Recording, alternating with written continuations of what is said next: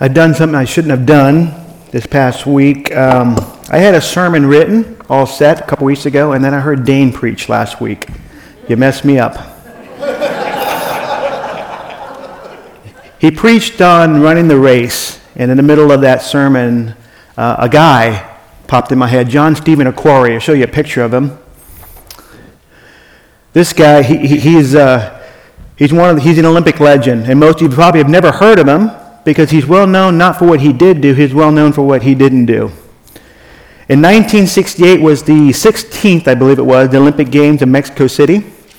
And it was a very interesting Olympic Games. I don't think Mexico City will ever again get Olympics because of it, because Mexico City is really high altitude, which means very thin air, and it's very hot, which makes it very difficult but also interesting. So anything involving jumping through the air or the shot put of the javelin, they were breaking world records left and right, doing things that no one could do anywhere else on the planet. And so a lot of people went, well, great, we're never going to break that record again unless we go up high in the mountains again. But it was also very hot, which meant every running event was nearly impossible to pull off. And the most difficult Olympic event in all the Olympics is always the last one, the men's marathon, 26.2 miles. John Stephen Akhwari, in 1968, he's from Tanzania. He was one of the great long-distance runners on the planet. He had just that summer, before the games, he had won the world record. He was the best, and he was expected to get the gold here at the Olympics. But within, I think it was the first 2 miles of the marathon, people were collapsing because they just couldn't handle the heat and the low oxygen. And there was I don't know what you call it, a collision of runners, and John Stephen Akhwari got caught up in it. He fell, gashed his head, injured his shoulder, slashed his leg, and completely dislocated his kneecap. Yeah.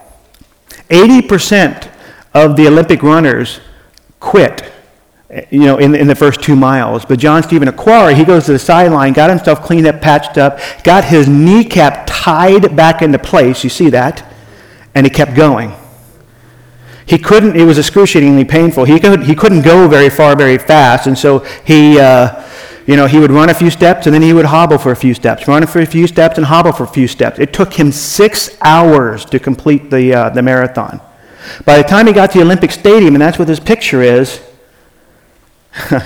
the games were over. The awards for the last event had been given. The national anthem for the winner had been sung. The entire closing ceremonies had been completed. Everyone left the stadium, got in their taxi cabs, went to the hotel, packed their bags, were on the way to the airport to go home. The lights were off in the stadium when the word was he was showing up. And so they quickly turned the lights on. People scrambled to get back in. That's why the stadium is nearly empty. And he made it through and got through the finish line. And so he's famous not for what he did do, but for what he didn't do. He didn't quit. And he was asked, why would you do this? You have a great career of running ahead of you. You're one of the best. Running on a dislocated kneecap, you're looking at ruining your body. You're never going to be able to run again. It's a good chance that you could hurt yourself permanently. And he said, my family and my country did not send me 5,000 miles to finish a race. I'm sorry, the other way around. He said they didn't send me 5,000 miles to start a race, but 5,000 miles to finish the race. And this is what popped in my head when my friend Dane was preaching last week on running the race. And I thought about finishing the race. And I thought, you know what? Forget the sermon that I had.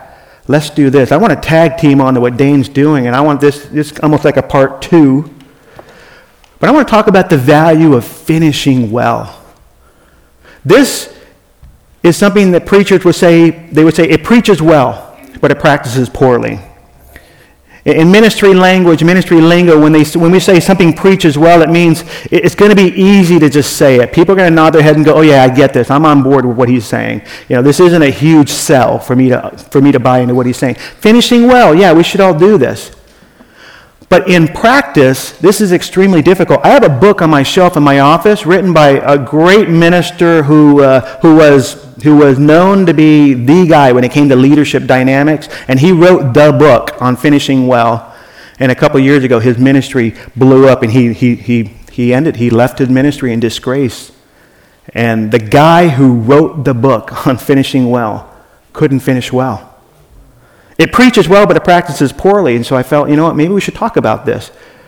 Dane called us, let's get in the race, let's run the race, but let's talk about what at the end of it. Let's finish well. And so we're going to look at a guy in the Bible that we probably don't spend a whole lot of time with, a guy named Caleb. We're going to be in the book of Joshua, chapter 14. If you want to get there, we're going to look at a really interesting story.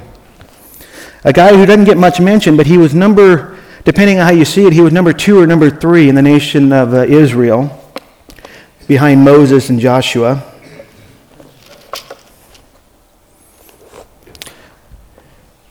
And he's an interesting character. And then while you're getting there, chapter 14 of Joshua, let me just give you a little bit of a context what's happening here. In chapter 13, God he's explaining the division of the new promised land. So the war is over, the land's been conquered. Now what? That's the question. What do we do with this land that we spent 5 years taking over?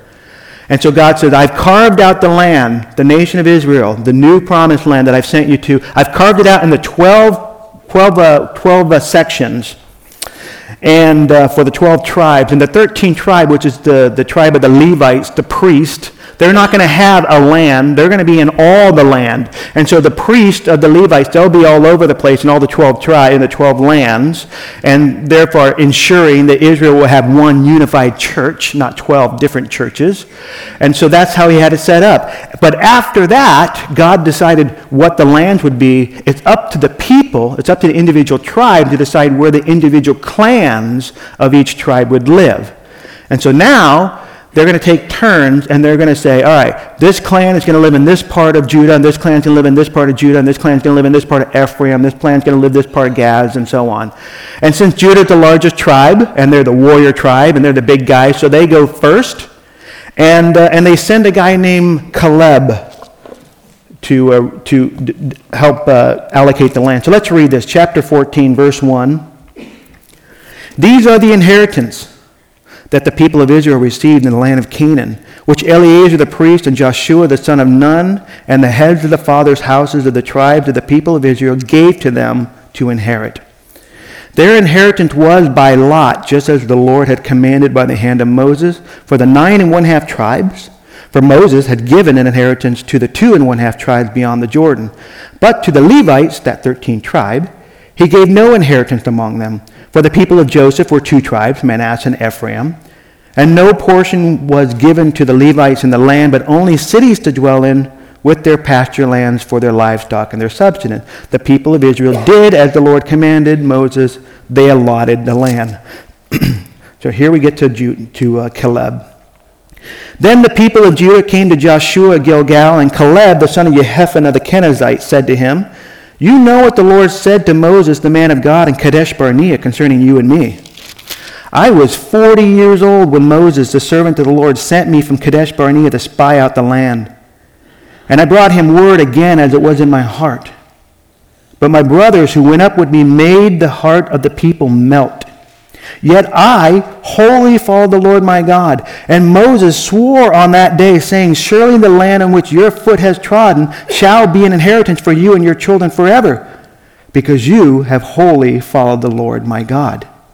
And now, behold, the Lord has kept me alive, just as he said, these 45 years since that time that the Lord spoke this word to Moses, while Israel walked in the wilderness. And now, behold, I am this day 85 years old. This is my favorite part. You ready? I am still as strong today as I was in the day that Moses sent me. My strength now is as my strength was then for war and for going and coming. So now give me this hill country of which the Lord spoke on that day. For you heard on that day how the Anakim were there with great fortified cities. It may be that the Lord will be with me, and I shall drive them out just as the Lord said. Then Joshua blessed him, and he gave Hebron to Caleb, the son of Jephunneh, for inheritance. Therefore, Hebron became the inheritance of Caleb, the son of Jephunneh, the Kenizzite, to this day, because he wholly followed the Lord, the God of Israel. Now they named Hebron, forming with Kiriath Arba. Arba was the greatest man among the Anakim, and the land had rest from war. Father God, we come to you this morning. We just ask you to help us to understand your word. I personally ask you just to help me to speak. Allow the words I say not be mine, but yours. We desire to be a people who run the race as Dane was led by you to preach last week, but this week I ask you to show us what it means to finish well, to have heart. And so we pray all this in your name. Amen. Caleb's a very interesting guy. I wish there was more about him in the Bible, because what little I read about him, I'm really, really intrigued. There's a couple of things you should know about Caleb. He's not Jewish. He's an Arab. It's very interesting. We know that because his father was Jehoshaphat the Kenizzite. The Kenizzites are Arabs that reside in Syria, just south of Egypt. They're the sworn enemies of Egypt.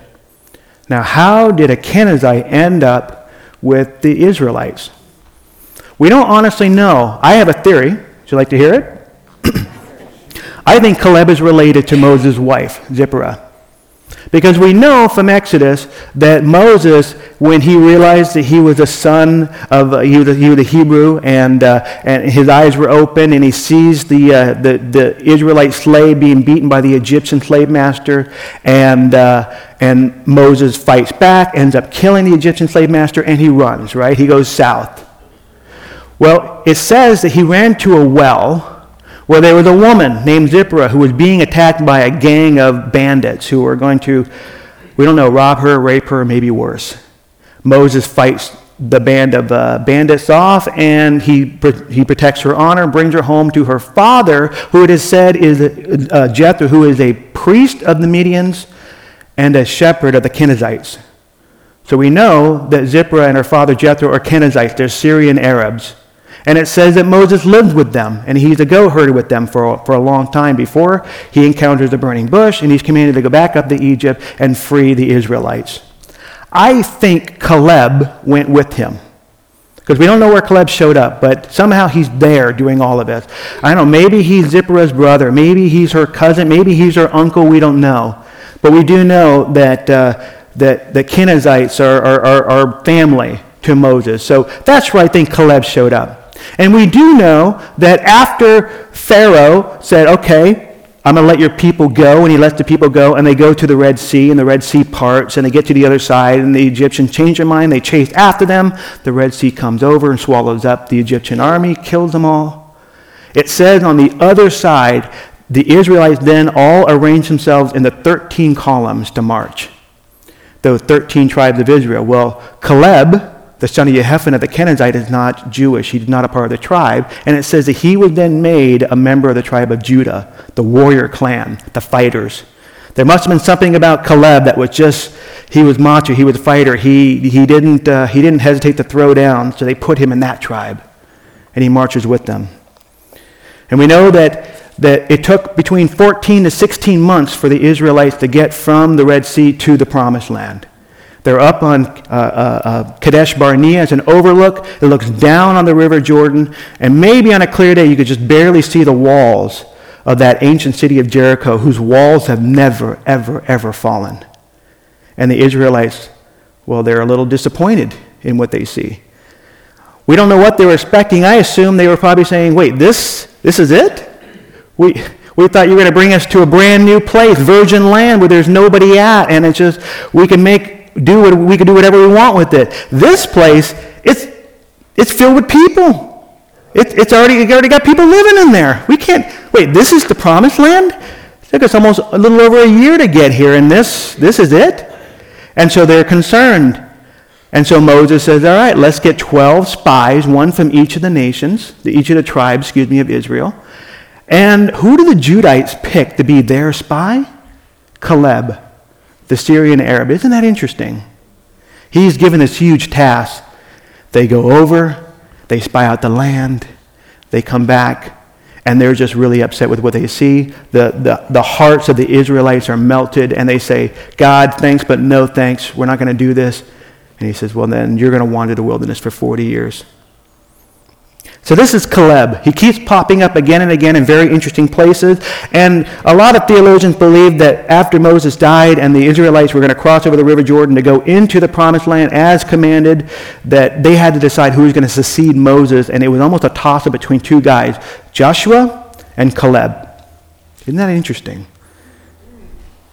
And so this is our guy Caleb, and he is a man who exemplifies finishing well. Caleb teaches us, first of all, that, hang on, let me just, a quick little personal note. I rewrote my entire sermon last night, so your sermon notes are backwards. Your last note is the first note, and the first note is the last note. Sorry about that. I want to keep you on your toes, so there you go. It's not our office's fault, it's my fault. But first of all, finishing well means starting well, Caleb teaches us. If we want to be Christians who finish well, we need to understand that finishing well means starting well. So here's a question. Why? Why do we need to finish well? Because here's the thing. If you are a Christ follower, you have Jesus Christ in your heart, you are going to heaven. That's your eternal destination. Your citizenship is not of this earth. You have a heavenly citizenship. If that's the end, and that's the greatest end there could be, and there's nothing better than that, then why do we need to worry about finishing well with things here on earth? Because we already have it figured out, right? Here's the deal. Heaven is our end, but right now is our purpose. There is a reason that the rapture happens later, at some point later. There is a reason why as soon as you become a believer in Jesus Christ, you don't just go straight to heaven, that's it, you're done. Because you've done what you need to do. God keeps us here. Because while heaven is our end, right now is a purpose. We have a purpose. We have a reason to be here. God is using us. He wants us to be here. See, we have to plan as though Jesus Christ's return isn't for another 1,000 years, but we live every single day as if tomorrow is the last day. That's why we need to finish well. Joshua explains starting well to finish well as being wholly devoted to God. Look at verse 7. I was 40 years old when Moses, the servant of the Lord, sent me from Kadesh Barnea to spy out the land. And I brought him word again as was in my heart. But my brothers, who went up with me, made the heart of the people melt. Yet I wholly followed the Lord my God. My God! Isn't that interesting? Not their God, not those other people's God, my God. Caleb, the Syrian Arab, had made Yahweh his God. Here's the thing, and he was wholly devoted to it. And no one is born wholly devoted to God. I don't know if you probably have realized that by now. If you've been a Christ follower a little bit of time, you realize being wholly devoted to God is not an automatic thing. You don't just wake up and every thought is wholly devoted to God. You don't just go to work and every thought is wholly devoted to God. You don't, deal with your children or your family, your spouses, and every thought is wholly devoted to God. We have to work at it. Every one of us, and Caleb teaches us this because he was definitely not born an Israelite, and he is wholly devoted to God, which means there was a day he had to start. He had to choose, from this day on, I will be wholly devoted to the God of Israel. And we all have to do that. Every one of us has to make an individual decision to start, to be wholly devoted to God. We all have to make an individual decision to start to finish well. And we're compelled to do this. If you're a believer in Jesus Christ, you need to be compelled. And if you're not compelled, you need to work on it. You need to see somebody. See me, see Pastor John, see one of our elders. Because if there's no compulsion in your life that you feel, you know what, God is calling me to finish well, to do well, you need some counseling. Because there is something getting in the way. John 1 teaches us that salvation is by Christ alone. But here's the thing, guys. Starting well, that's on you alone.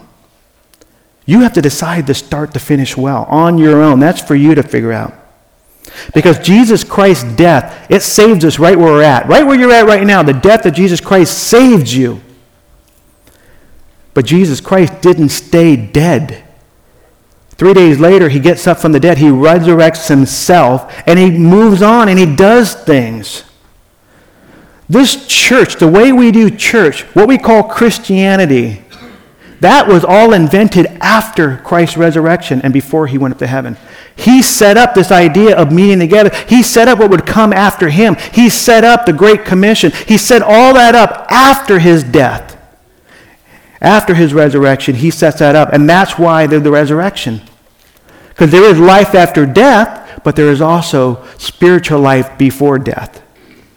Christ's death saves us right where we are, but his resurrection compels us to move. You got to move around. And whatever we do, we got to make sure that when we're in that race that Dane was talking about last week, that we have decided, right now, you know what? I've decided I'm going to finish this well. Secondly, Caleb teaches us you have to stay the course to finish the course. You have to stay on the course if you're going to finish it. John Stephen Aquari, he's a great example of that. You got to stay on there. You got to keep going if you're going to finish it. We're going to look at these limited options that Israelites had. Look at Joshua verse 10. Same chapter, verse 10. And now, behold, the Lord has kept me alive, just as he said, these 45 years since the time that the Lord spoke the word to Moses, while Israel walked in the wilderness. And now, behold, I am this day 85 years old. A little bit of a timeline, a little bit of a history lesson there. Caleb was 40 years old when the Israelites made it at Kadesh Barnea and they looked down the promised land. He was 40 years old when the Israelites said, not too sure about where we're looking. It looks like a fixer-upper. I don't know about this.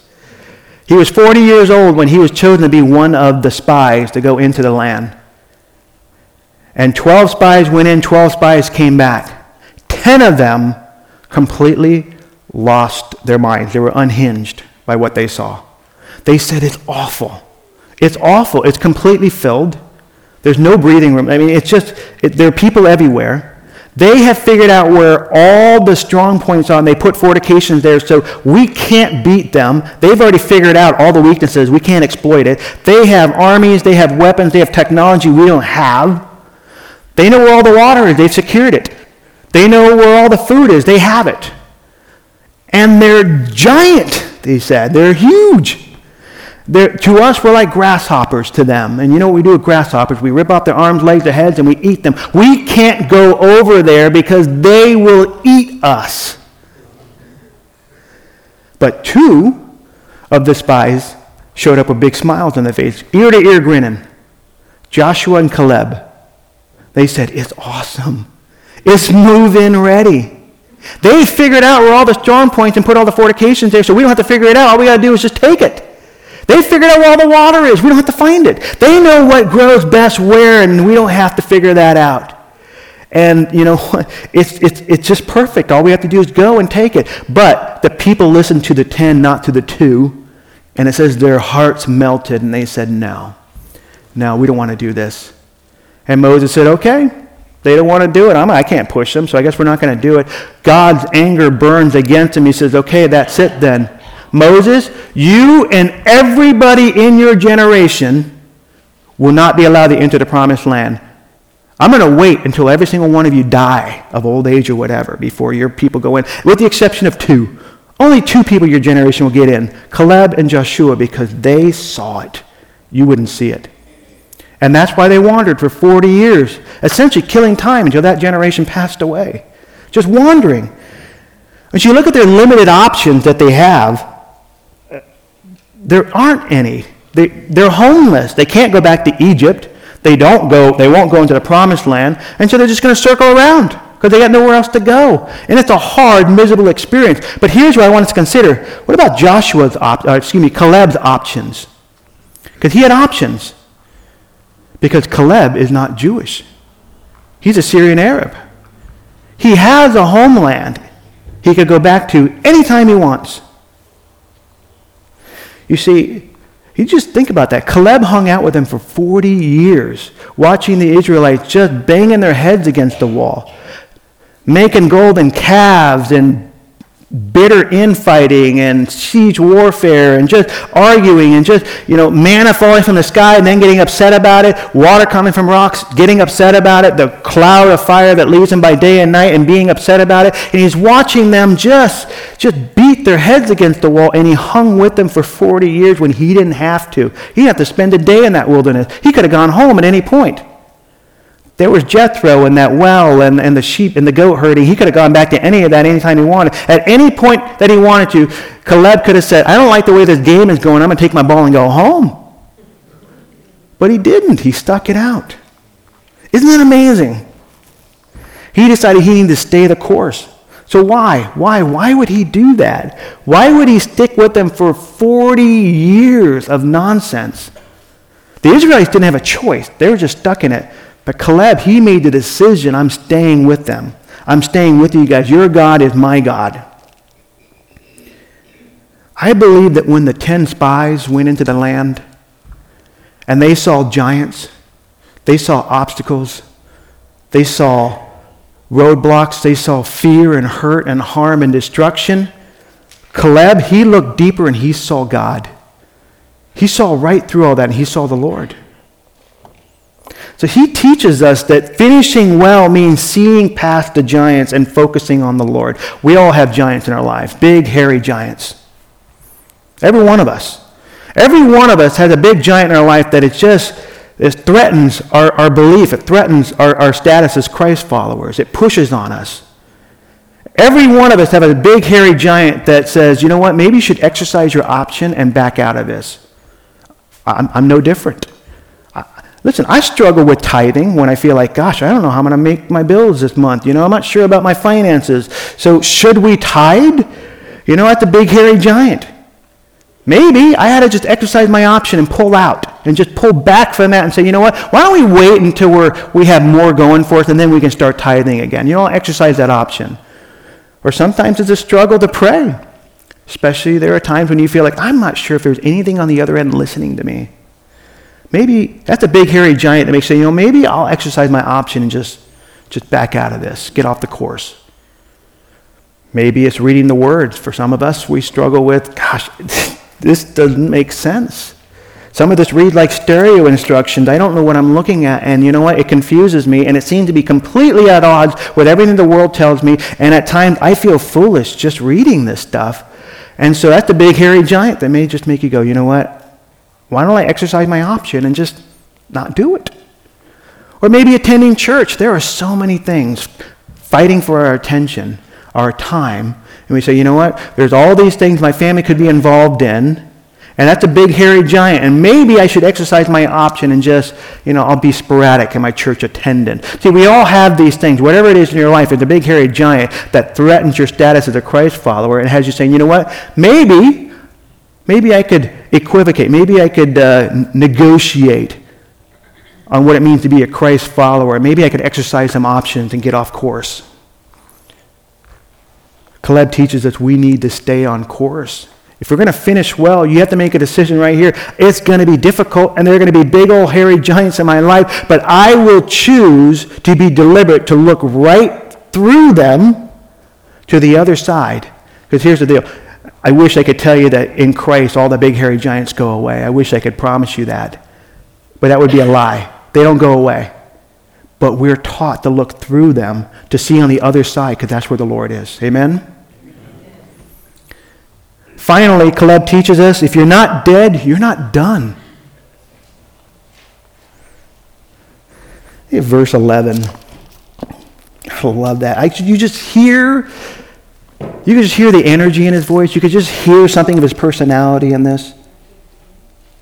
Behold, I am this day 85 years old.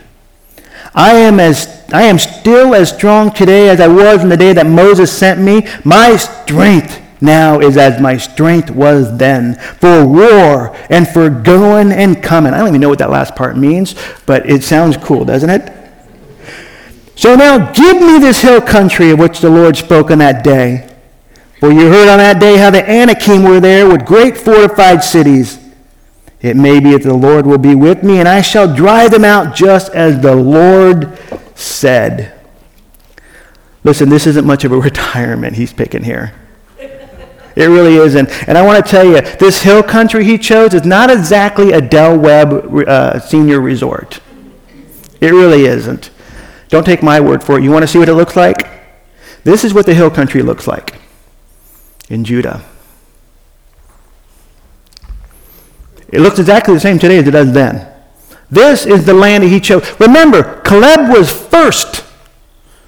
He's the first one to choose. In the land of Judah, he gets to his pick for his clan where they're going to live, and this is what he picked. And just in case you think, wow, all of Judah is pretty ugly, I want you to know he had some option. He could have chosen the Judean valley. That's what it looks like. Or he could have chosen the Judean coastline. He could have had that. No. He said, I want this. I want the hill country. This is the fixer-upper, if there ever is one. Can you just... 85 years old, and this is what I want for my future. This is my end. This is the hill country. In the hill country, there is no water for agriculture.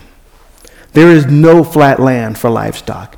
And the Anakim are there. It is filled with hostile fortification. The Anakim are, we don't know much about them. We just know that they're cities of people who were against the Israelites. They were enemies. But they had never been fought and rousted out because, well, you saw that what that land looked like. It really wasn't worth the battle.